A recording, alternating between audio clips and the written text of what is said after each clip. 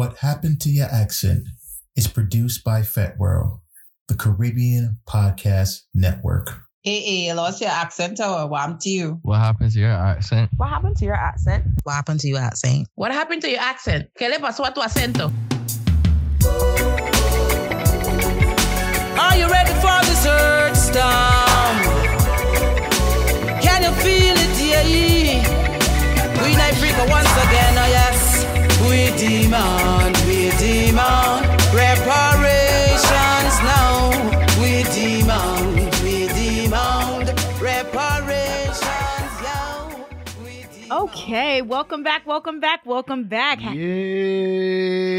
Happy New Year. Happy 2020. Yes. We are back. What Happened to Your Accent? Season 2 kicking off. Yes. I can't believe it's season 2 already. I know, right? We only had like a couple of episodes, season 1. It's all good. We define, we create. What the seasons are. Okay? For sure. I'm here, Jerk Sauce, back on the mic. Mansa, I'm here in the building. And we're kicking off the year with a super serious, super important topic that we felt it was important to highlight to our listening community. We are going to have the discussion. We're going to have our own discussion about reparations. Mm-hmm. We're going to talk the things. We're going to talk about what that means for Caribbean people, what that means for us Caribbean millennials, what that means for, being a first gen Caribbean in America. Right. We're going to talk about and touch on the ADOS movement, the hashtag ADOS movement. Yeah. Where do we fit in? What is it? What is it about? Thoughts, feelings. So we're going to talk about all of that. However, it is my absolute honor to introduce our newly on board in-house scholar. Yes, that's right. Yes. Mm-hmm. And I want to just join in with this introduction, coming to you live here as a member of the FetWorld family. We have the one and only Kat. Yes. Yay! Yay! We're going to get excited. Very excited about Insert this. the audience clap here. She is the founder and CEO of Caribbean Scholar Tings, which is a podcast that also has merch. So definitely it is a growing and expanding brand. So she is now our in-house resident scholar. So Kat, welcome. Introduce yourself to the people. Welcome, share. Yeah. Let's hear from you. Thank you both for having me here today. So excited to talk to everybody. So my name is Kat J. Stevens, and I am currently a doctoral student at the University of Massachusetts Amherst in their higher education program. So what have I done? Let me see. So right now I'm studying higher education. I finished my master's at Teachers College, Columbia University, where I also studied higher education. And I did my undergraduate at Sarah Lawrence College, where I studied a bunch of different things. So Caribbean Lit, sociology, ed policy, writing, amongst many other things. And I started out at Borough of Manhattan Community College, where I studied writing and lit, and then transferred to Sarah Lawrence College. So I do have a podcast named Caribbean Scholar Things. And so for me, that kind of started out as a pathway for me to create something that I didn't see, something that I saw was missing. There are quite a few Black scholars that are making podcasts, but I haven't found any that are specific to the region or to the people that I study, the region that I care about, and folks that are like from where I'm from, which is Guyana. So I'm gonna big up Guyana. Big up to the Guyanese family. We have a GT, not an O's. GT in the house. So that's kind of how that started.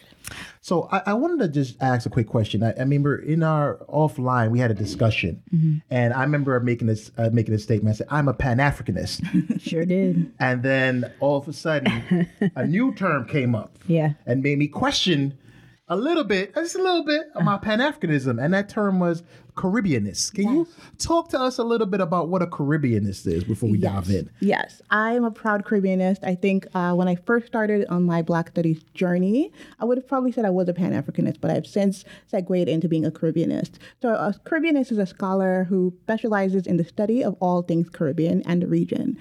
So they may study history, literature, culture, politics, society, economics, ecology, climate change, any number of things pertaining to the region and people from the region. So I myself focus on students in the United States, but I also focus on students that are outside of the U.S. in the region. But my study and my research is more so focused on Caribbean-centered everything and how all of these different aspects of our lives compel us to do the things that we're doing and help us make our decisions in the world, whether we're in the region or outside of the region. So I'm a Caribbeanist, and I see everything through a lens of thinking about the Caribbean. Now, I really feel like for merch, that's a shirt. Yes. That's a shirt. That's a shirt. Yeah. It's coming soon. Just know that.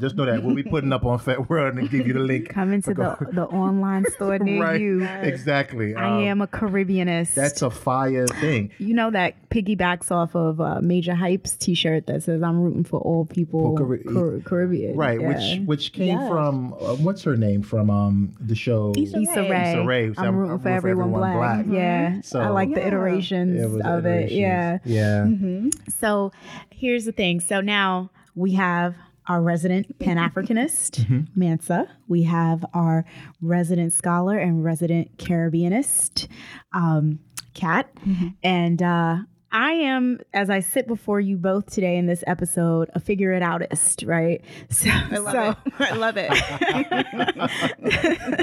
So Kat and I were having an offline discussion before we got started. I am definitely a full proponent of seeing all sides of the coin. I want all the information. So that way, when I make a decision, I'm able to substantiate my decision, align it with my morale and value system, and then move forward in my truth. So I am currently in the midst of this discussion as a figure it outist. Yeah, that too is a shirt. Love it. Figure It Outist by Jerk Sauce coming to merch. Because that's, at the crux of it all, I think that's the broad brush scope of life. You're moving through this time-space continuum, constantly being given things to figure out, right? Right. Whether it pertains to your identity, your who you identify with, who you don't identify with, likes, dislikes, So not to divert too much from our conversation, that's where we are all standing in this discussion today. It was really important to give that level of context so people understand where a lot of our energies are coming from. Right. Word. So let's just dive right in, right? So let's kick it off by defining. Yes, the word reparations has been heard a lot. It's been kicked around a lot, especially if you've been watching the 2020 presidential debates. It's a word that's finally being spoken about on a broad national platform, right? So not only here in the States, but also in the Caribbean. So let's define what reparations actually is. Now, taking it a little bit out of context and just getting a broad brush definition, according to the dictionary, reparation, the making of amends for a wrong one has done by paying money to or otherwise helping those who have been wronged. So that is the depending on who wrote the dictionary, that is how reparations in the dictionary is defined. Now, as it pertains to slavery, I'm going to kick this question over to either Kat or Mansa, whoever wants to tee up first. How do you define reparations? I'm looking to the resident scholar here. So I would agree with that. I think that's a basic entryway into thinking about reparations. And reparations shows up in many different ways in many iterations. There are many ways to slice and dice an onion, so to speak. Reparations can show up in many ways. So whether it's monetary dollars, but beyond that, it's also including pathways to education, for example. It's other tangible things that besides cutting a check for folks, besides just giving people money. It's an understanding and acknowledgement of harms over a large period of time that have continued to extend beyond the period of injury. So I would say that that's a solid way to think about reparations and asking for what you need beyond, people think it's just cutting a check, and it's so much more than that. Right. And I totally agree with that. I start from a place of thinking about it as first the acknowledgement, the apology. You can't go anywhere in a situation, right, when you've done wrong. For instance, if you're in any kind of relationship that you have, right, in order for that relationship to be made whole when someone has done wrong, it's first the acknowledgement that there's been something that's happened. And I think reparations, when we talk about it, it's just like, oh, yeah, it gives money. It's like, well, first, before we even do that, we need an acknowledgement, right? So when people get when you hear about certain situations, right, and companies pay off dollars in terms of a settlement, they pay off sometimes not with the acknowledgement that they did anything wrong. And to me, that's always been a big problem. If I'm coming to get into, let's say, into a case and I've sued somebody and I'm supposed to get now a settlement, my settlement got to include an apology, brethren. Those will push me off to the side like that, because I think that's the important part. I think for me, that begins the conversation about reparations, because I first need that level of acknowledgement. So to that point, I'm actually happy that you went that way, because as I was doing my research, I was listening to a lecture given by Dr. Hilary Beckles.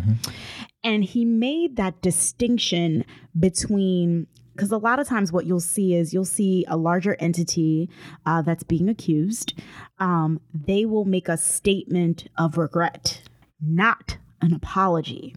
And he made the distinction that when you make a statement of regret, it is simply saying, ooh, this happened to you. Oops, that's unfortunate that happened to you, right? And that's the end of the conversation. Versus when you say, I apologize for what happened to you. It is in that apology, right? Therein lies the acceptance of responsibility. Right. And any recourse that individual who has been wronged, now the responsibility lies on the individual who has now accepted the responsibility. Right. And he gave the analogy of if he walked into a room and stepped on someone's toe, and if he says, oh, I regret stepping on your toes. Oh, okay, that's great. We all have regrets, right? However, if he says, I apologize for stepping on your feet. God forbid that person's toe who he stepped on, he broke that person's toe. That person has diabetes. Now that person can seek legal recourse and say, hey, here is the bill. Here's the doctor's bill, because you have out loud accepted that responsibility. Right? Right. I thought that was just such a clear distinction. And so in every reparations conversation, I think that it is that apology, accepting responsibility, because now that you've accepted responsibility and ownership, now we can have a true conversation. What we gonna do about it? Right. I think that's such an important point to consider, especially if you think about folks like can give you an apology but say, I'm sorry you felt that way. Like the non-apology apology, which is actual BS. No, you can say it's bullshit. Okay, go ahead. I'm like, can I say that? But it's actual nonsense. And so, for example, Professor Verene Shepherd from UWI, in 2013, she sits on the Reparations Commission in Jamaica. And she also noted that with that apology comes an understanding that you are liable for something. And if you do not give that apology, then you're kind of like, mea culpa, something happened, but I don't know how it happened. Right. You found yourself in a situation. I'm sorry you felt that way. It's such a essential foundation to kick everything off. And as we talk about reparation and how there are many iterations of that, right? What can actually be done? We heard about economics. We heard about, like cash payment. But therein lies the rub, right? If we can't get past this conversation if you haven't said, yo, listen, I'm sorry. And also the acknowledgement of the fact that generations have benefited from the wrong, right? So in this discussion today, as we're going down and we're going to be breaking things down, we have to understand that what we're talking about reparations for is for slavery and the atrocities associated with slavery and those who have benefited from slavery to our disadvantage, right? Who have built societies and countries and wealth over generation after generation on the backs of Black folks. especially here in the Caribbean? I'm gonna share this Dr. Beckles lecture with everyone because he talked and gave like literally examples of that. And Dr. Beckles is from Barbados.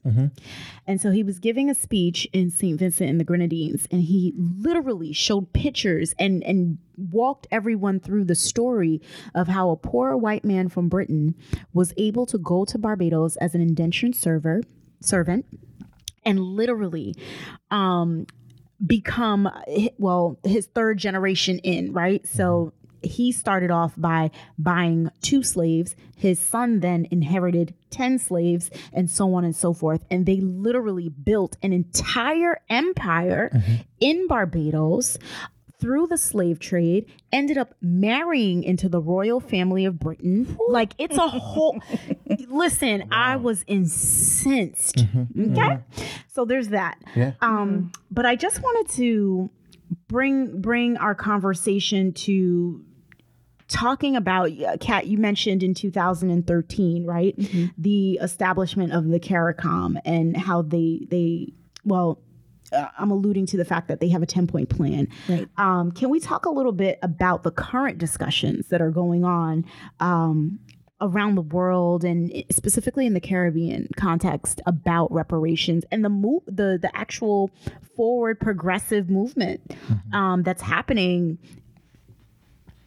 Yeah, absolutely. And so one point that I want to bring in is that Sir Hilary Beckles, the historian, is currently the Vice Chancellor of the University of West Indies System and also the chairman of the CARICOM Reparations Committee. Now, for those who don't know who CARICOM is, right, it's short for Caribbean Community.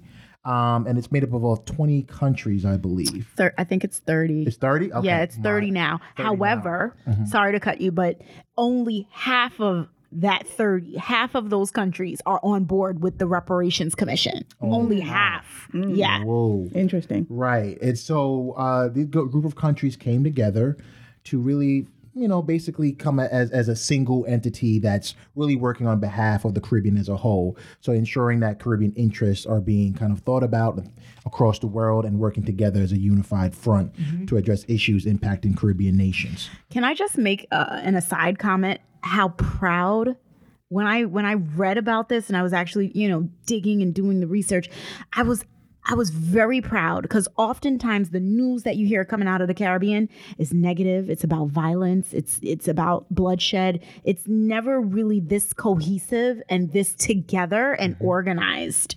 So I am so proud, not just as a descendant of Jamaicans, but and Africans, because I do consider myself, yes, not only do I come from Jamaican lineage, but those Jamaicans came from Africa at the end of the day. So, we just making one pit stop. But anyway, back to the main conversation.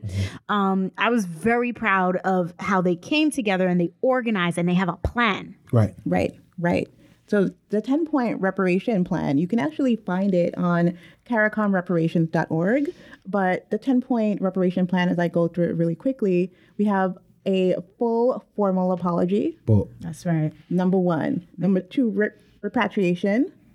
Number 3, Indigenous Peoples Development Program, which is so important. Yes. Number 4, cultural institutions, because we have culture, yes. 5, public health crisis. Yes. 6, illiteracy eradication. 7, African knowledge program. 8, psychological rehabilitation. Come on, somebody. Jesus. 9, technology transfer. And 10, debt cancellation. Come on. Let me say I'm on board for all 10. Let's go. Yo, big ups to the CARICOM, yo. Listen, CARICOM, and listen, I think this is so important that we need to be putting money. I don't know where they have a place to put a link and set up a PayPal or something, because these are the things we should be investing in. Yeah. Right. Absolutely. So if you're interested, you can visit CARICOMreparations.org for the 10-point plan that has been put together. CARICOM reparations, REPARTIONS.org. Get a little pause there. Everybody about to check your degrees now. They about to go online and look it up. Jerk Sauce did attend higher education, so it's okay. So just if you want to go and get more information for yourself, because there is extended information under each 10 point. There is extensive information. I am super excited to see that they're addressing the public health crisis, also illiteracy eradication. Yes, illiteracy still exists in the Caribbean. Oh, come on. Also, African knowledge programs. For real. Let me tell you something. A couple of years ago, I remember having a conversation with Papa Jerk Sauce, and I said, "Hey, you're getting ready to retire. What you doing?" Right? You have amassed a wealth of knowledge about African history. What's going on? He said, there's very few people that I can have these conversations with back at home, because if I have these conversations, the mindset of the people, of the masses, have not adjusted to accept. Something else that Mr. Beckles mentioned, he said that, and he gave credence to the Rastafarian people, which, listen, I was like, yes, sir. Right. He gave credence to them. He said, these are the topics and the issues that Rastafarians have been talking about for years. The way I think them I sing about in our song. Absolutely. You have to liberate the people. You have to teach them. You have to get, listen. Absolutely. What? Yeah. It's so true. So true. I am unfortunately thinking about getting another degree after this PhD. Not unfortunately, sis. We need you. We need you. Get all the degrees. Listen, 5 or 6 is enough. By then I'm done. But 5 or 6 good. I think you're good after that. But saying that you bring up Rastafarians, I'm literally definitely going to be getting another degree in theology, focusing on Caribbean and indigenous faith systems, including that system, because it informs so much of how we think, how we move in liberatory practices going forward. And we have to look backwards to get that. And I think that's so missing in the conversation, because we just toss them aside and, they just smoke and they just no, they about that. They smoke for a reason. I about that life. It's medicinal. It is literally for ascension. But exactly. Speaking to that, I remember there was a summer where literally all I listened to was culture, roots rock culture. And I said, this is what they're talking about. They smoke to remove the veil, to get closer to God, not to be high, not to be unproductive, so they can listen clearly and hear the voice of God. That's why they, actually I came across an article that I didn't have time to read because I was in the Babylon system doing the people at work that suggested that Moses was actually on psychedelics when he heard the voice of God. So, and that's not a far-fetched thing though. And because we go back and think about how Christianity and those other religions were used as a ways to oppress the people. And though I told somebody the other day, because they were like, they would consider other kinds of religions like this pagan religion. I said, let's take Christianity for a second and think how pagan Christianity is. The body and blood of Christ. When they say that you're taking in communion, they're saying that it transforms into the literal blood and body of Christ. Doesn't that sound like cannibalism to you? And so when people just sometimes they hear things and they're just like, oh yes, this is some holy thing. Well, let's get into these things.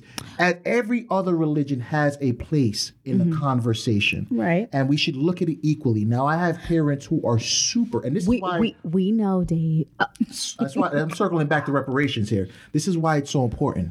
Because you have, in our Caribbean culture, Christianity is seen as it was one of the biggest influencers in the way we think about the world around us. And so they're thinking that the blood of Christ and Jesus is going to be able to help get them to be free. However, hold on. Scripture also says faith without works is dead. I think that what happens is in the translation, in the preaching and teaching, right? People tend to, you hear what you're ready to hear. You hear what you want to hear. So I don't think the whole thing is bad. Like, I don't think the whole thing should be thrown, because it is a faith system, right? I hear and you. there are still gems of wisdom in that system. However, we were not taught to use that information to think and decipher and interpret for ourselves and how we can apply it for our daily lives ourselves. Yes, it was a tool of control. Yes, And it's I'm not still- saying that. And I'm just saying. and I know Are you we- speaking specifically in Caribbean countries? What I'm talking about in Caribbean countries. Okay. There seems They are to a little be- cultish. It's Okay. a cultish way of thinking, Okay. and Christianity is not really used to you. Like, you're talking about an evolved understanding of Christianity, meaning that you stepped outside of Christian way of thinking to understand now how you could apply your level of intellect and understanding to Christianity itself. You're pulling out gems. You're looking at the Bible as a place of where you can find some understanding, not as literal interpretation. Okay, now I understand your context. And so, like that, what I'm saying, I think for Okay, me, Mansa, I give you a pass. the big part of the problem give you a pass. is reparations. Is these are the things that continue. When you talk about Right. Eradication of illiteracy, right? We wouldn't even being able to read. So then reading. the only thing we could read was the was scripture. the scripture, and Right. then it was used. And so, I guess what I'm saying here is, when you think about reparations, it's a very difficult conversation. Why are only 15 countries on board with this? Because it's a mindset. Right. It's also a mindset. Right. We just read across 10 great things that we're all excited about. And I'm wondering to myself, if you're, what are the issues now, right? And that all countries should be on board with this. Right. So I wish, I think for probably, whether in future discussions or if anyone has any information on that, what are the reasons why not all Caribbean countries are signed on to the CARICOM reparations? There could be some political ties. Maybe some other countries are afraid to, quote unquote, break away from that power, right? Because for a long time, Jamaica was dependent on not just Jamaica alone. Right. All Caribbean countries were dependent upon the countries that enslaved them, right? So when you look at the damage France has done to Haiti, and that is a whole show. Right. Shout out to my Haitian brothers and sisters. And listen, that 1804, and I'm not selling anything or being endorsed to share it. Listen, 1804, please, if you have a computer, if you have a laptop, please take a look at 1804 so you can learn about Dessalines. Yes. So you can learn about the importance of what our Haitian brothers and sisters did and how they inspired other Caribbean countries, and also the Caribbean people in South America, right? Right. They inspired and influenced other revolutions that started taking place in places like Venezuela and Colombia. So you're talking about one group of African people that maintained so much of their Africanness and refused to be broken. And it's unfortunate how, and I know this is growing a tangent, this is another show, but how they, like I said, they retain most of their African spirituality, despite the fact that Christianity was taught to them. Right. How they used their knowledge of plants and science to gain their freedom.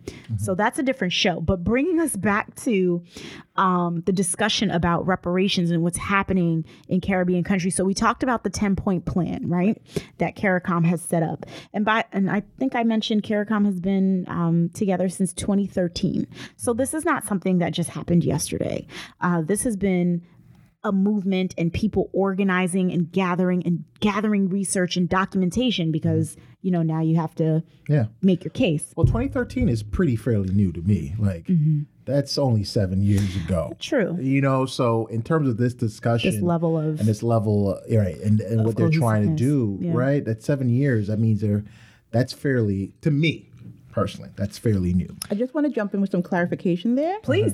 CARICOM itself was founded in 1973, but that reparations conversation from 2013, just so everyone's clear. Yes. Right.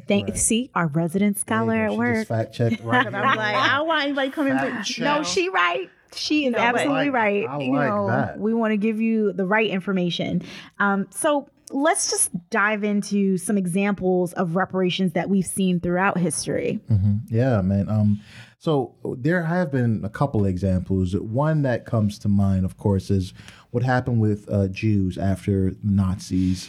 And of course, the Holocaust. Mm-hmm. And they were provided with up to in today's numbers, $7 billion that Germany had to pay back to Israel. And also directly paid money directly to some of the, of course, victims of the Holocaust and some of their families. And that's right here in your face, right? That's what happened. And so that was, I think, one of the big examples. We also know in America, the Japanese internment camps, right? Mm-hmm. Right. When, of course, they were worried because Japan had bombed Pearl Harbor and they thought that all the Japanese here were going to be part of some plot, and they threw these folks into internment camps. The United States paid them money for that, for lost time, wages, hurt, pain, suffering, all that was paid. So there have been examples of this happening across the world. Mm-hmm. But so somehow with Black people, this seems to be a very... Oh, you need to forgive and forget. That's in the past. Right. No, it's complicated. I want to say that reparations conversation that's happening in the U.S. right now is one conversation. Mm-hmm. And with me, for myself, centering my work, my research, everything with a lens focusing on the Caribbean and the region more broadly, whether you're Afro-Caribbean, Latin Caribbean, Dutch, French-speaking, all of these things. Mm-hmm.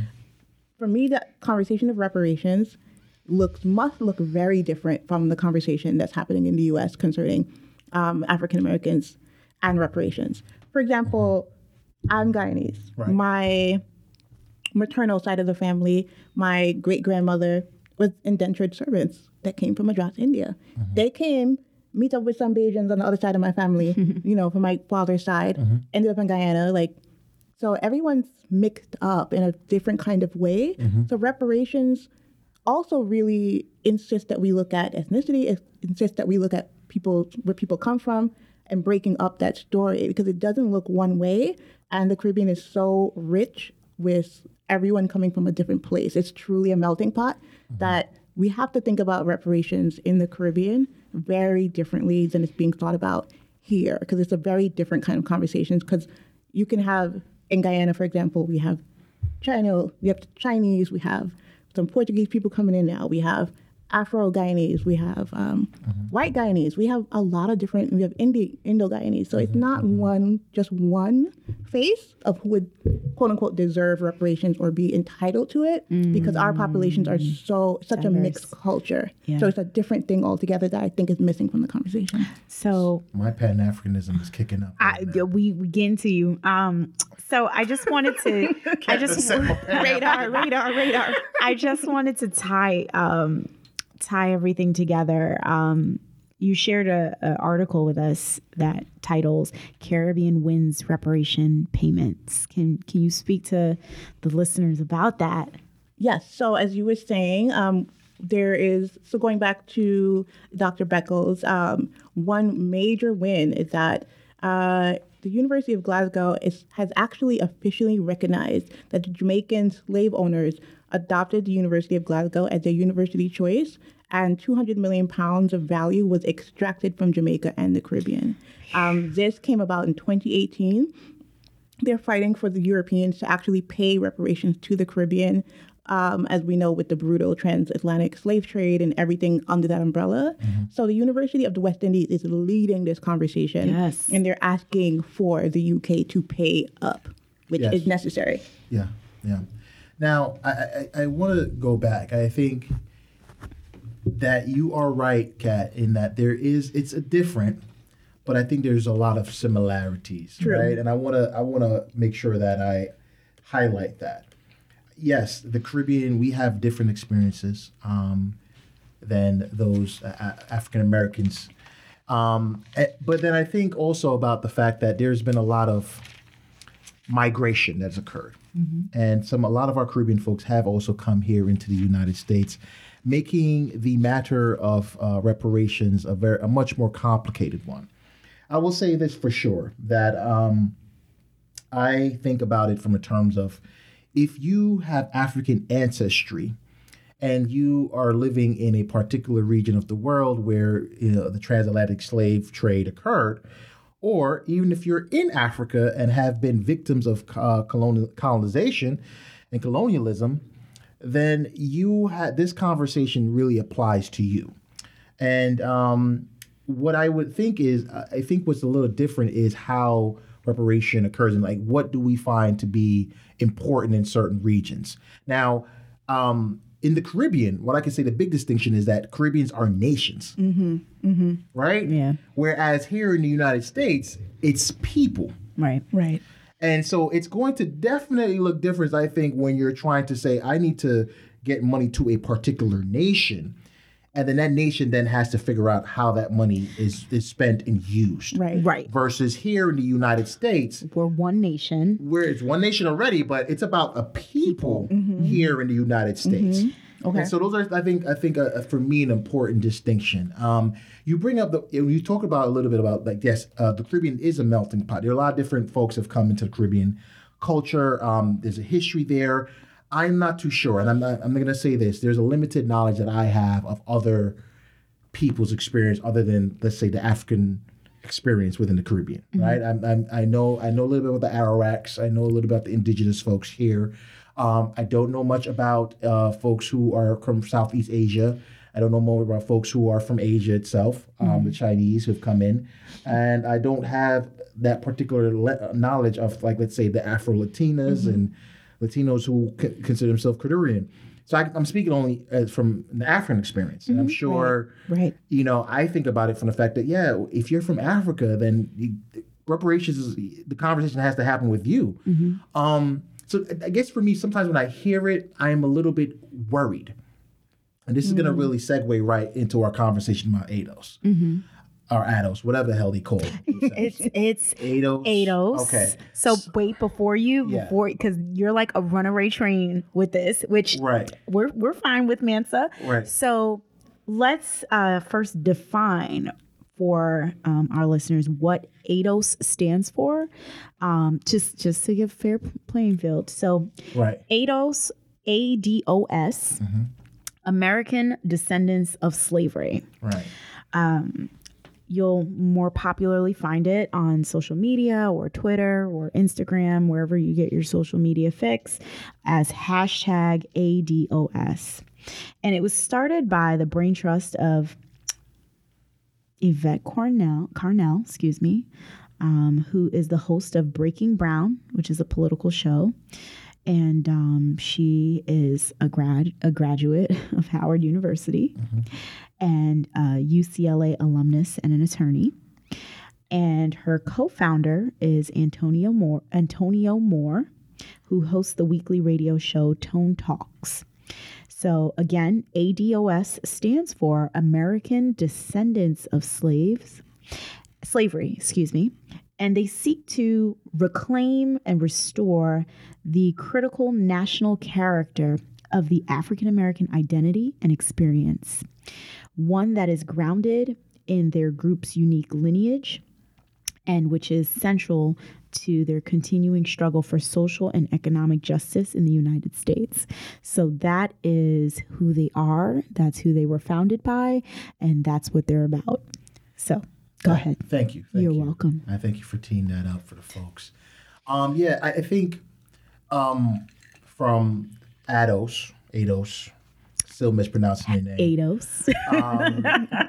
The question is for me, it raises a point. I think that for me, reparations, from a Pan-Africanist perspective, is about all people who are descendants from Africa, not descendants of just, of slavery, in particular here in America, but just for me, I see it as much more of a large discussion. I believe that when you talk about reparations on like the ground floor, it's going to look different in different places, but that there should be more of a unified understanding of this. I think for me, there's power in unity. CARICOM's 10-point plan to me is something that everybody else should be thinking about. And so we thank you for defining ADOS and its movement. what's particularly important for people to know about this movement is that it's exclusionary. It excludes people who are immigrants, right? Yes. And it excludes people so if you're from African ancestry, you have to live here, you moved here, you're second and third generation here from another country and you're of African descent, and your family also suffered from slavery and suffered from the atrocities associated with slavery. You don't have any kind of connection to them. They don't want to hear about that. They're not concerned about They're not concerned about you. Even if your mom just so happens to be Grenadian, i.e. Malcolm X. Right. Even they don't care about your skin in the game, so to speak. So even if you've have a long history of advocacy and fighting for the people as a whole, they don't care. If you're 1/8 whatever, they don't care. Shirley Chisholm. You're not a part, right? Okay. Who I just found Audre out Lorde. Is Audre Lorde. That's so right. Barbados. Think about Kamala Harris. Yeah. I got feelings about Kamala, but I'm just saying I'm not going to go into my feelings about her. She is doing her thing in a certain arena, and she tore her apart. For reasons that we can get into. But without this acknowledgement of other people coming and contributing, we would not have had a Barack Obama. People want to be real with it, with his parents being from, obviously his father being from Kenya. But under what they're talking about, they're like, Obama who? Right. And I think that's the problem I have. This definition, of and this exclusion to me is so problematic. And the biggest issue I have, as I think, thank you so much, Kat, for mentioning it, is there have been contributions made from folks here in America fighting for justice for Black people. Right. And not just Caribbean Black people. No, Black people. Black people. Because when we get here, we all know it. It's real facts. They're not looking at me as a Jamaican or looking at you as a Guyanese. Right. They're not looking at you like that. You just Black. Matter of fact, if you do have Caribbean lineage, you're black. Like you a different kind of Black. Also, may I point out that to that point, if you find yourself in some kind of trouble and the police are at your door, they're not asking you, which country do you hail from? No. Look at Amadou Diallo. Yes. Look at Rest His Soul. Look at Botham Jean, Rest His Soul. Yeah. So many of these folks that have high-profile police brutality, a good number of them are immigrants. Yes. Black immigrants from abroad. So it's really important to delineate that. At the end of the day, we are all Black people. And that's the thing I struggle with them, is because it comes from this right-wing conservative kind of background. Yvette Clarke is problematic because part of her history, she's part of some conservative right-wing leaning type of I think she is aligned with an anti-immigration under Trump's administration, some sort of affiliation there. Progressive for Immigration Reform. Yeah, thank you. And Kat. Yvette Carnell is just, we don't want the bots coming after us. I think you called her something else, or something. Sorry. Yes. Thank you, Kat. See, resident expert. That's what we need. Fact check. Fact check on the spot. We don't want the bots. Yeah. Okay. And look. I just want. I struggle with that, and I want to understand. Like, this is coming from why. I was asking myself why, and then it becomes quite plain to me. I feel that this is another way to separate us as a people. To have this conversation on reparations, it has to be a unified front. If we're going to get anything done, excluding the millions of people with Caribbean ancestry in this country, ain't gonna get it done. And just know, we are part of the fabric of this place called America. I agree. We not going nowhere anytime soon. So to try to make this distinction and say, and then myself was like, all right, so you're gonna do how far are you gonna go back? Because then what kind of testing are you gonna do to ensure that there's a purity of African American in you? Right. I think it takes away from the broader picture. Right. And the focus is on the wrong thing. Mm-hmm. I mean, at least if there was a 10-point plan of what we wanted, at least if we knew definitively what the request is, what reparations look like, because in me doing what I do as a figure outist, going through articles and watching different, from different sources, watching different material, there doesn't seem to be one ask. And, I listen to a number of people, and you would always hear, for example, David Banner, shout out to David Banner. You would always hear him say, and I'm paraphrasing. So we struggle in the area of we don't have one cohesive message. We don't even have a flag, dog. Like we don't even have one thing that we can come together and say, right, this is what we're demanding. And we did at one point. Not to interrupt you, but we did at one point, and that's where, the Pan-African movement has done so much, and I will give it its credit, although I've shifted from that, but I will give it its credit because it really unified people. You had folks traveling from continental Africa, from the Caribbean to the U.S., and they were bringing their scholarship with them. They were coming in and doing work together. They were sitting in Kwame Ture, Stokely Carmichael, anybody. Like, people were doing the work together, right? And it was necessary. Yeah. Right. Yeah. No, that's the thing. And thank you guys for bringing all this stuff up. For me, that's the problem, right? The messages aren't aligned. We need to be coming through with a unified voice. If you're here in America, we understand that reparations is going to look different. Yeah. Right? I do. If you wanted to say, hey, we need to ensure that those who were here in America get some real good benefits from the reparation plan. And, maybe you should carve out a certain amount of, tell me your plan for this, because you telling me, nah, bro, you from this other place and we can't, hey, come on now. Come on. That's problematic off the face of it, right? But if you give me details, just like how in terms of the CARICOM reparations plan, they got 10 points. It's great research. Good ask. You need something like that for me to and then also break down why is it that you're trying to separate that. It sounds friggin' racist off the face of it. Xenophobic. Now, look, let me just take a step back. I just gotta say this for also. Look, we as Caribbean people also here, we have had our own attitudes towards African Americans too. I don't know whether the resentment is coming back from when you hear your superior say, "I'm not American." They're the host. You know what? I'm happy you brought that up because I did come across this young lady who was sharing her thoughts about ADOS, and she is what you would define as a American Black American, right? And she was talking about how growing up she didn't really encounter too many Caribbean Black Americans, right?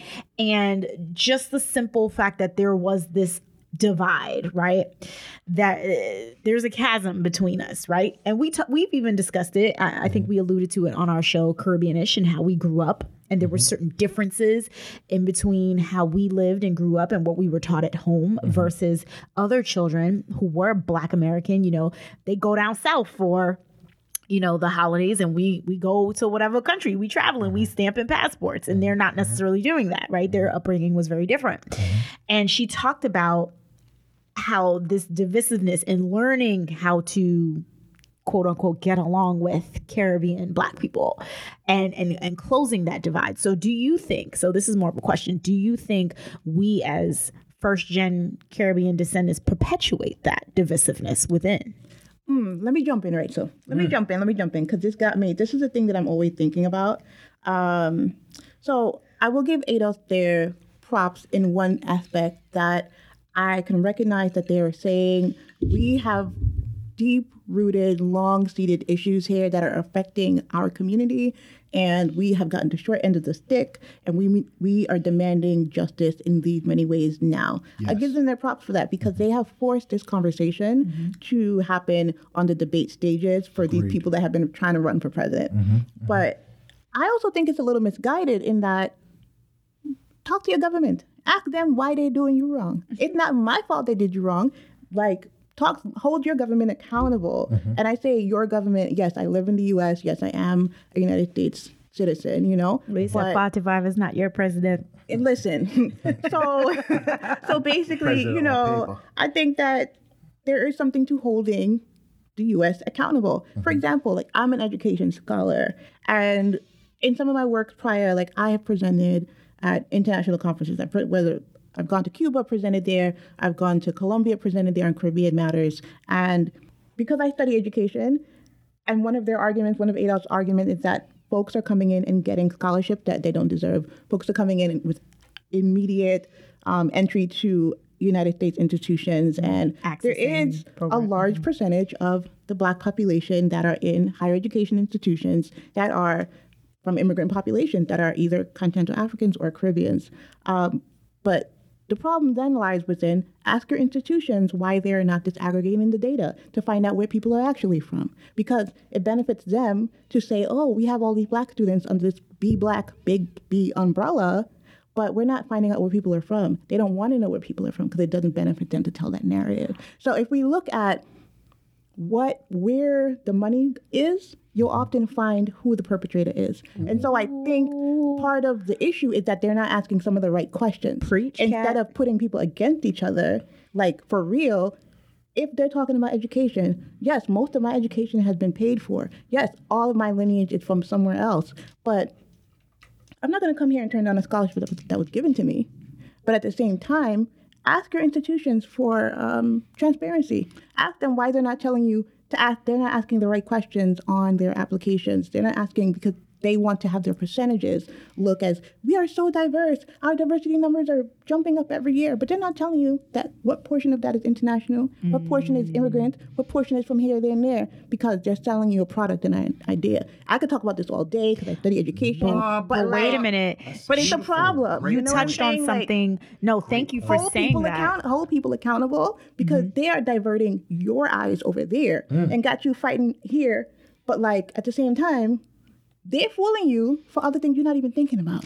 But wait a minute, Kat. You said something that actually connects us back to our second episode when we were talking about the census, right? So we're in 2020 and it's census time, and Mansa made a very important point to, specify, hey, don't just mark Black on your form. Mark that you are you have you're a descendant of, or where you're from, where you've immigrated from. Right. That matters. That counts. It matters. Yeah. So it matters. It matters. Goes circles back to your point. It matters. Yeah, it matters in so many ways. And I've literally, this has been one of my soapboxes I've been talking about for 5 years now, is hold people accountable, and the data matters, and you need to count us here. And also with the census, there is, and this is me going down a higher ed path again, but there are higher ed scholars that are doing work to ask for clear information on who folks are for the Latinx community and where their parents are from, where their grandparents are from, country of origin, because they want to be counted differently. So we need to be asking for the same thing. That's such a, Kat, you brought up such a good point, man. Like I didn't even think about it in that perspective. Because they've been doing that for years, though. So, are you Hispanic? Right. Or are you Latin? They've been asking those questions for years. Yeah. Why? The education part to me is a big one for me. That has me thinking, because I'm saying to myself, wow, you're right. So when Black folks are, like say, Black Americans are thinking about access to education, right? These institutions are crossing off a list. Right. Yes. So it's not that we are coming in just taking stuff. Your institution is putting something in there as well. So asking the questions, begging the point, doing more research to find out what's actually really going on. When they talk about immigration, let's just talk. So Kat brought it up. She set it off. So I'm going to go down that path. Let's go. Go down that path. So the reason why immigrants get jobs, they may not be getting good paying jobs. Let's put it right there.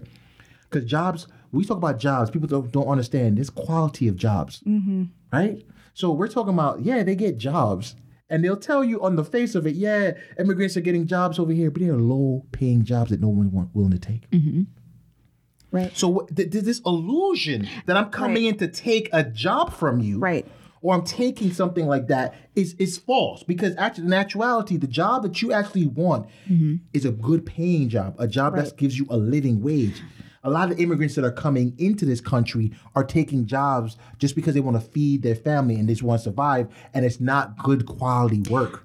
So I'm actually happy you brought that up, because I heard that conversation from other podcast hosts that I listen to, Kadeen and Deval from Deadass. Shout Madison out to High Deadass. School, James Madison in the house. Shout out to that couple, you know. And Deval, I believe, he's, you know, African-American, his roots are here in America. And he talked about that. And Kadeen is of Caribbean background. Yeah. And so he talked about the difference that they had when they were first dating, how they viewed Black Americans and how Caribbeans viewed Black American people. And he did make mention about how, you know, yes, there are jobs, but we deserve more respect because our ancestors have been here toiling and working, and we should demand a certain level of respect. So we're not going to take that 2 cents per hour because you're talking about individuals who have given for generations free skilled labor. How dare you? So it's almost an insult to their pride, right, as a people, because they were fighting for equality, and you know, now the fight has not only is no longer a fight for equality but equity. Right. I agree with that point. I think herein lies the rub. What Kat was referring to about asking your institution what's going on. Because then the question is, why are there capitalism is allowing for these low-paying jobs? That's how capitalism works. Right. Right? Welcome, you live in a capitalistic society. Exactly. Right. You have to have cheap labor in order for you to be able America to make has large been amounts built. of profit. So the question is like the institutions that are allowing for these things to occur. Right. So here's why the problem of ADOS is this, right? You're going after the wrong folks. Not only that, but maybe they need to broaden their scope. Do you have an economist on deck? Do you have an educator on deck? Do you have a person that does public health on deck? Hold on. You know, I'm wondering. If I may. Please. As a figure it outist. Okay. So I've noticed in reading, again, the pros and cons, because I'm still trying to figure out my way through ADOS and what they are. And I like your convenient stance, though. Listen, but there are things that they're saying just because there are things that they're saying that I definitely just don't agree on, period. Right. However, like I said earlier, I can understand their point. I understand what they're saying. I'm just needling you, know that. So their biggest argument, or one of their major arguments, is they are working towards closing the racial wealth gap, right? So Black Americans, and this is data that I pulled off the internet, right? Black Americans hold less than 3% of the nation's wealth, despite constituting 12 to 13% of the nation's population, right? And then data from a 2016 survey of consumer finances indicate that the average Black household's net worth is $800,000 less than the average white household. So they're saying that their movement, a part of what they're looking to achieve, is to close the racial wealth gap, right? However, part and partial to just us black American folks, not Caribbean or anybody else. I hear, and so that's where my issues. That's the issue. I think lie. Even the great points that they're making, but their methodology, how they're going about doing it, is incorrect. We're not attacking ADOS on the points that they're making about what's the Black experience here in America and the history of slavery and its impact on the people here. We're saying that your methodology is flawed. We're saying you're not asking the right questions. You're not going after the right institutions. The institutions that are here right now are made for the benefit of white people, and you're actually playing into the divide that's going to hurt us as a whole, not just Black Americans, but Black people, because Caribbeans have contributed to this country and to the benefit of Blacks here. Right. Think about Malcolm X and his movement. Come on, there are people here that have been doing great things that are from Marcus Garvey, for God Christ's sake. Like, without Marcus Garvey, what the hell would be going on here? You're trying to say that you're going to take away everything that Marcus Garvey has done, bringing pride to black people here in America? I'm just saying, like, your methodology is flawed. And we're asking you to go think about it. So here's the thing. To give them a little credit, they do have, and again, you know where I stand, they have an agenda. They have a Black agenda, which includes, but is not limited to, let's see, they talk here about public policy, healthcare credit. They want a healthcare credit. ADOS college debt should be forgiven. They talk about, there's a lot of discussion about HR 40. So to talk about HR 40, the Commission to Study and Develop Reparation Proposals for African American Act. That information you can find on congress.gov. And basically it's a bill that needs to be passed in order to form a commission to formally have the discussion about what should be incorporated into a reparations package, if you will, right? Our 40 acres and a mule. Well, Black America is 40 acres. According to ADOS. Right. I'm just saying. But then I beg the question, am I not a Black American? Well, listen. Ooh. That's a definite. That's wait, I got the Caribbeanist all riled up. Hold on. All my figuring out is out there. Go ahead. Go ahead. I'm ready. Am I not Black American? So, okay, I have a couple of thoughts real quick. Okay. So, there was a question a point made a few minutes ago about this aspect of Caribbeans coming here, taking all the work, all the financial opportunities and such. But I want to say that there is research that has been done on what happens within a generation and a half, 2 generations going forward with foreign-born Black folks when they come to this country and how their financial wealth goes down the tank. So within a generation and a half, you will see all of this, like, oh, you're coming here and getting all these jobs and making all this money. Within a generation and a half or 2, that goes away. The playing board is even. So if you're interested in that, you can go look up Dr. Crystal George Mwangi. She does a lot of work on foreign-born Black students, but also the population as a whole. Like, it is not what people are speculating. At a certain level, we all even out financially. So, the next thing I want to say, I'm big up to Dr. Crystal because that's my advisor, and she's one of like the only people in the country that does this work. Shout out to Black excellence. I came to study with her because there's like 3 scholars in my field that do this work. Yes, and so am I Black American?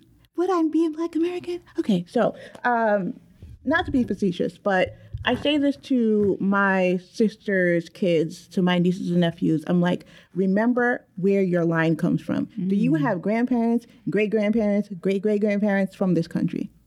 No, auntie. Okay, good. So I need you to remember that while you're born here, you also have a line that comes from somewhere else. And it's important for you to understand that, know your history, to be cognizant of that. But also, you were born in this country, so you are an Afro-Caribbean person. You are a Black American with Caribbean roots and heritage. So it's super complicated, and I will never tell anyone what to identify as. However, what's real is real. If I don't have any parentage from this country, I don't have it. I'm not going to pretend that I do because that's a very different experience. But I also think that the wrong questions, again, are being asked. They're not being nuanced enough to consider that people are from different places. There are folks with one Caribbean parent, one African-American parent. Okay, that's one thing. So it's, it's a whole, like, I really, it gets me, like, it rankles me when folks are not competent in thinking and talking about ethnicity, which is different from race. Okay, it's very different. Right. And this is a whole nother conversation for another day. But like, honestly, it's just people are not thinking about it clearly. So let me poke the hive a little bit. All right. Go ahead. So you asked your nieces and nephews, yes. Do you have lineage yes. here in the U.S. They said no, Auntie. Yes. Right. They know. Okay, great. But now, wouldn't that take it a step further back, going back to our initial conversation that we had about the Caribbeans and why only half of the Caribbean countries are having the discussion about reparations, right? Do we not all have lineage back to Africa? Do we not? So, of course we do. Yeah,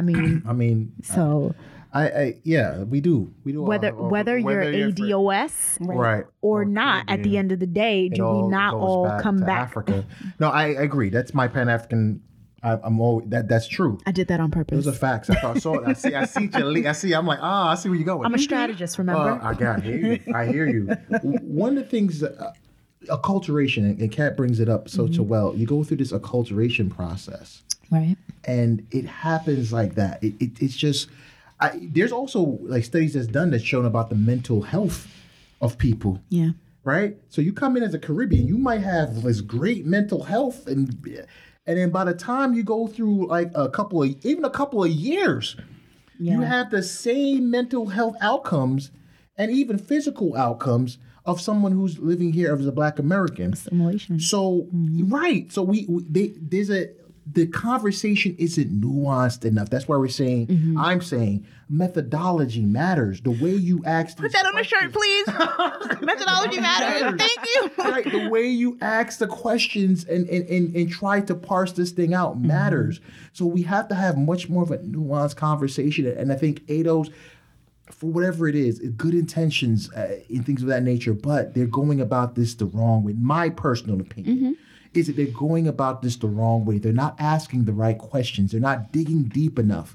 And they have to step back and try to figure this thing out a little bit more. More research needs to get done. More conversation needs to be had. Instead of saying, hey, let's reach across the table to our other Black brethren who have been in this country for quite some time, who have been assimilated into American culture. Right. Let's figure out what's going on there too, because maybe you can find that there's not as different as you think. Yeah. Right. Well, especially in the experience. So by the time you reach third generation from whatever Caribbean country, you're fully assimilated into the country. And if that history of your lineage is not, if you don't have a family historian, so to speak, and you're not fully immersed in the culture, then it becomes, oh yeah, my great great grandmother was, Saint Lucian. Right. But you would never know unless you go back into the family history, right? Because they are fully now Americanized, right? So just to wrap our conversation, because we can talk on and on and on for days. So what does this specifically mean for Caribbean Americans as a whole, the ADOS movement? Does it pose a threat to us? And how can we, or how do we approach this as Caribbeans? Caribbean Americans, first gen, second gen, third gen, Caribbeans who, immigrated here and who now live here and who are now citizens. What does this mean? Well, I'm going to jump in. What it means for me has been a shift in how I see things. It's been more clarity. So it's been a shift in how I do things, how I move through the world, and how I identify. And identity piece for me is key to this conversation. Yes, I was born in Guyana, came to the United States as a small child. But growing up, I knew that I was from somewhere else, but I also knew outside of the home, I had to assimilate, I had to acculturate to Black American culture. And so I did that because that was survival tactics in school, either fit in or not, or be out. So I say that there's a reawakening in me as an adult, recognizing that I can continue to give my labor, my emotional labor, all of my thoughts about race and ethnicity, white supremacy to this country, which I live in and I contribute to and I pay taxes in, or I could look over my shoulder and look behind me where I came from and continue to think about giving my energy, my knowledge, my expertise back home. So it's a little bit for me of a personal ideology, and I think it's where you situate yourself. And so one other thing that I will say is that identity for me is fluid when it comes to international folks, immigrant folks, domestic born folks. And I think when I say that, I mean specifically, yes, I can code switch between different countries in the Caribbean. I can code switch between different boroughs in New York City. But when it comes down to it, what I carry within me, what drives the work that I do, is knowing my grandmother was a woman that wasn't allowed to do X, Y, and Z, yet she still did it anyway. What drives me is knowing where my family comes from and what they have done and what I can give back by being here. I need to be able to do both. I need to be able to be here in this country and be a productive citizen of the United States, but also look back and make a personal choice and effort to turn my work into something that is useful for folks that are there, like my family that is still in Guyana, my family that's in Suriname. Like, for me, that's a personal distinction and it's a personal choice. So to answer your question about what the ADOS movement, how it may be beneficial or not, I think for me, it's kind of, again, relit a fire to focus on the entire region. Because folks are focusing on this country, which I think they need to do. I will never knock them for doing what they need to do, but don't tell me that I can't focus on me at the same time. Yeah. Interesting. Yeah. Wow. Wow. Woo. Follow that. Well then. I mean, for me, first of all, let me just answer that question about ADOS. I think for me, it's problematic, of course. As I keep going back to it, that I think their methodology is flawed. I think I agree with their points. I understand all that. And no one could sit here and have a conversation negating what they're saying in regards to the experience that Blacks have and what should be happening. But I have Caribbean ancestry. And so part of my identity now is being challenged as being not part of this conversation. And I feel as if we talked about acculturation today. We talked about how, yes, you kind of become more Black American here when you get here. But just in conversations with Kat, the new term Caribbeanness has started piquing interest in my mind. And even with a show that we're doing, you know what I'm saying, right now, our podcast is focused on the Caribbean millennial experience because we want to look back. Because it's understandable. It's Sankofa. It's not passe to go back and forget what you have forgotten. We have to take a look at that because our past, our history is important. And so for me, when it comes to reparations, even from a Pan-Africanist perspective, I still feel that I should be focusing on the Caribbean too. That even though I want the unity of all Black people across the world, that there is something unique about my experience as Caribbean that I need to address. The issues that are impacting our Caribbean nations, I have to take a look at that as well. And so we can't I'm not going to separate the two. I think it's all part of me becoming a better Pan-Africanist is really ensuring that the Caribbean region I have is taken care of as well. And so, that's my personal feelings around ADOS and how I really kind of view this whole thing. So, taking in all of everything that we've shared, all of the information that I've come across and read thus far, as a figure it outist, I feel as if the conversation has asked me to choose. And as I said earlier, how do I identify, right? Am I going to choose to be Black American? Right. And if I choose to do that, then some will say, well, you're doing that because it's convenient for you. So when it's convenient for you to benefit being a Black American citizen, that's what you're going to pick. And when it's convenient for you to be a Caribbean American, you're going to pick.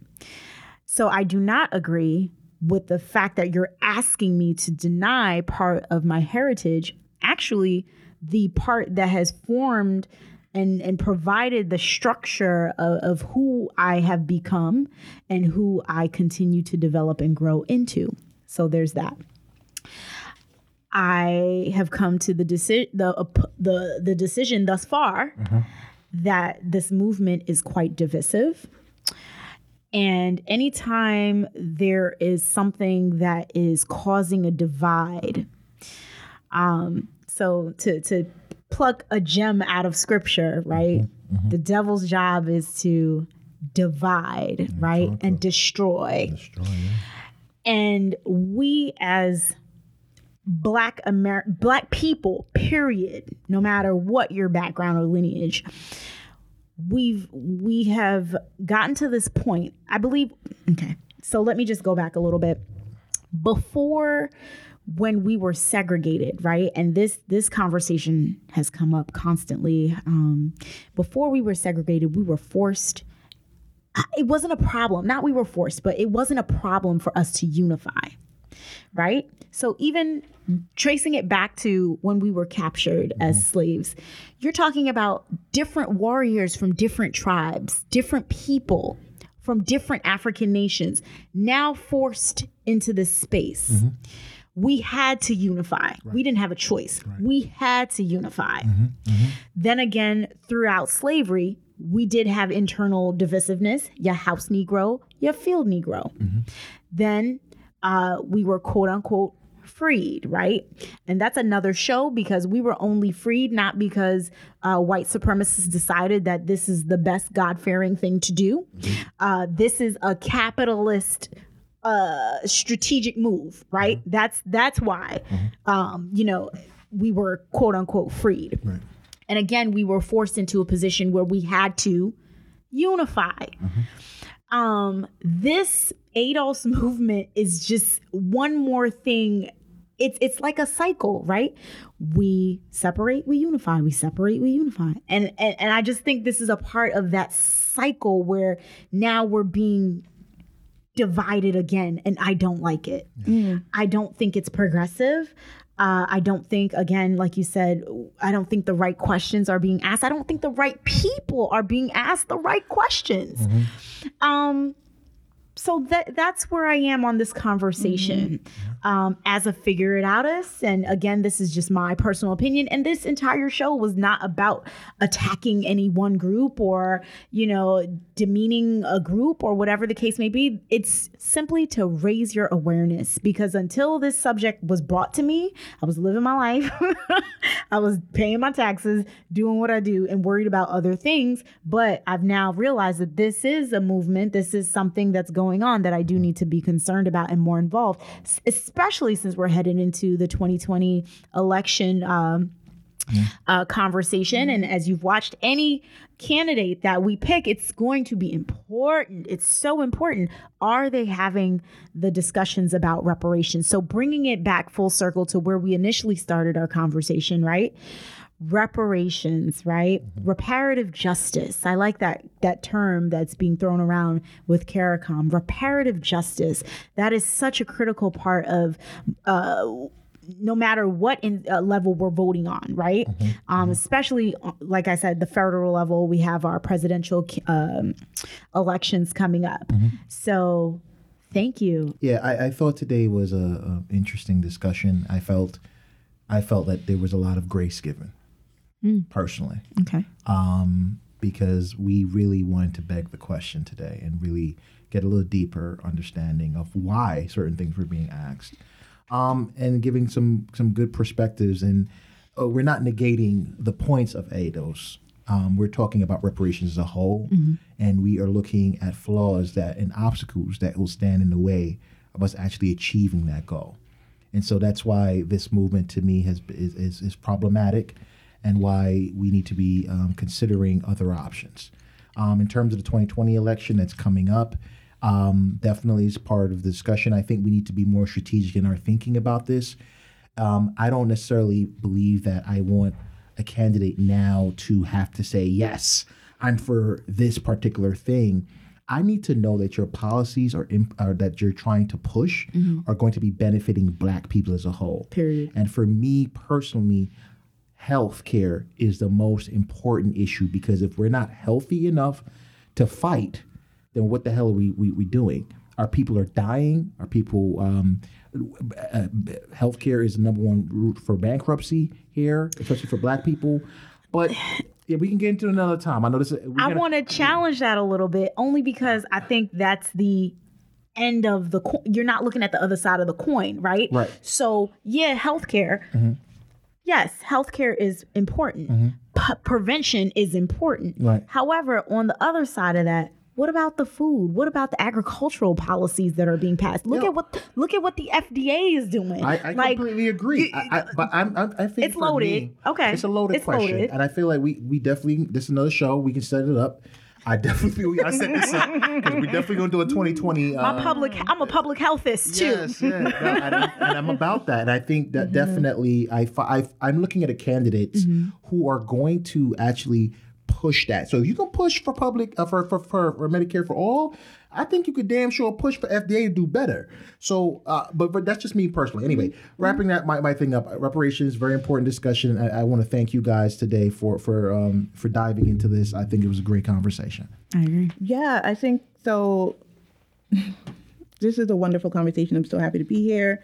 And I hope that what folks can at least hear me saying is that for me, I'm a Caribbeanist who happens to study education. That's how I am. That's what you'll know about me.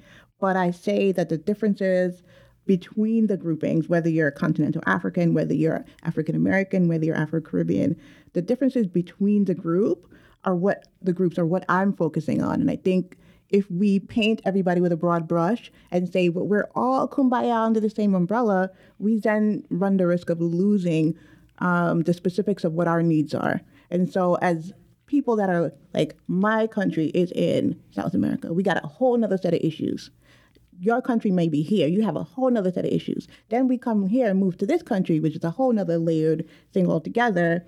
And I think we just run the risk of being erased. And that is my main concern, which is why I've moved from being a Pan-Africanist toward being a Caribbeanist. And I think we have to hold folks accountable to recognize our needs, whether it's migration, deportation issues, whether it's thinking about the health disparities that affect Black immigrants while we're here, because we're here. We're here. We're in the space already. So, like, talk about what we need, talk about what's happening with us. But I think we have to push the issue and be a little obnoxious. And you can also be very proud to be a person that's living in this country and contributing and be well-informed. But you can also care about where you come from and do work that matters at the same time. And I think it's a personal choice. And I implore you all to do a little research and just look back, because it'll give you answers. You can smell the question, right, coming off of me. But, oh, you didn't? Okay. So I have questions, but we have to conclude. I definitely feel there's a part 2 coming. Yeah, we're definitely going to have to circle back. There's some really, we still, like we said, this is a loaded conversation. Right. So before we wrap, please tell us where the people can find Caribbean Scholar Tings. Where can they find you? So we are on Twitter. We live on Twitter. We have lots of good conversations there. CST_digital_ on Twitter. Also, you can find us on Instagram. So the podcast is called Caribbean Scholar Things, and you can find it on iTunes. You can find it on Spotify, and soon to be on FetWorld.com. FetWorld.com is coming soon. Yeah. Um, we're setting up the website currently. Big shout out to our folks, Stephen and Fabian and Shout out to the team. Yeah. So if you want to find what happened to your accent, you can also find us on the gram at What Happened to Your Accent. Also, you can find us under the Fet World Network banner on SoundCloud as well as iTunes. Yes, Spotify. You can go to wherever you can get your podcast. You can find us. The places, yes. So thank you to our listeners. Thank you to our newly onboarded resident scholar, Mansa. Thank you. This was definitely a very spirited, intellectual conversation about the things that are, impacting us. Yeah, absolutely. Take care, everybody. Peace. Peace.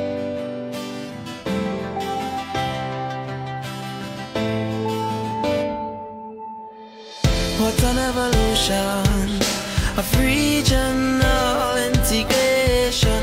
The Federation, first step towards this vision. Though we went through some rugged times, we refuse to let go. But what good is a team when 1 from 10 leaves 0? So we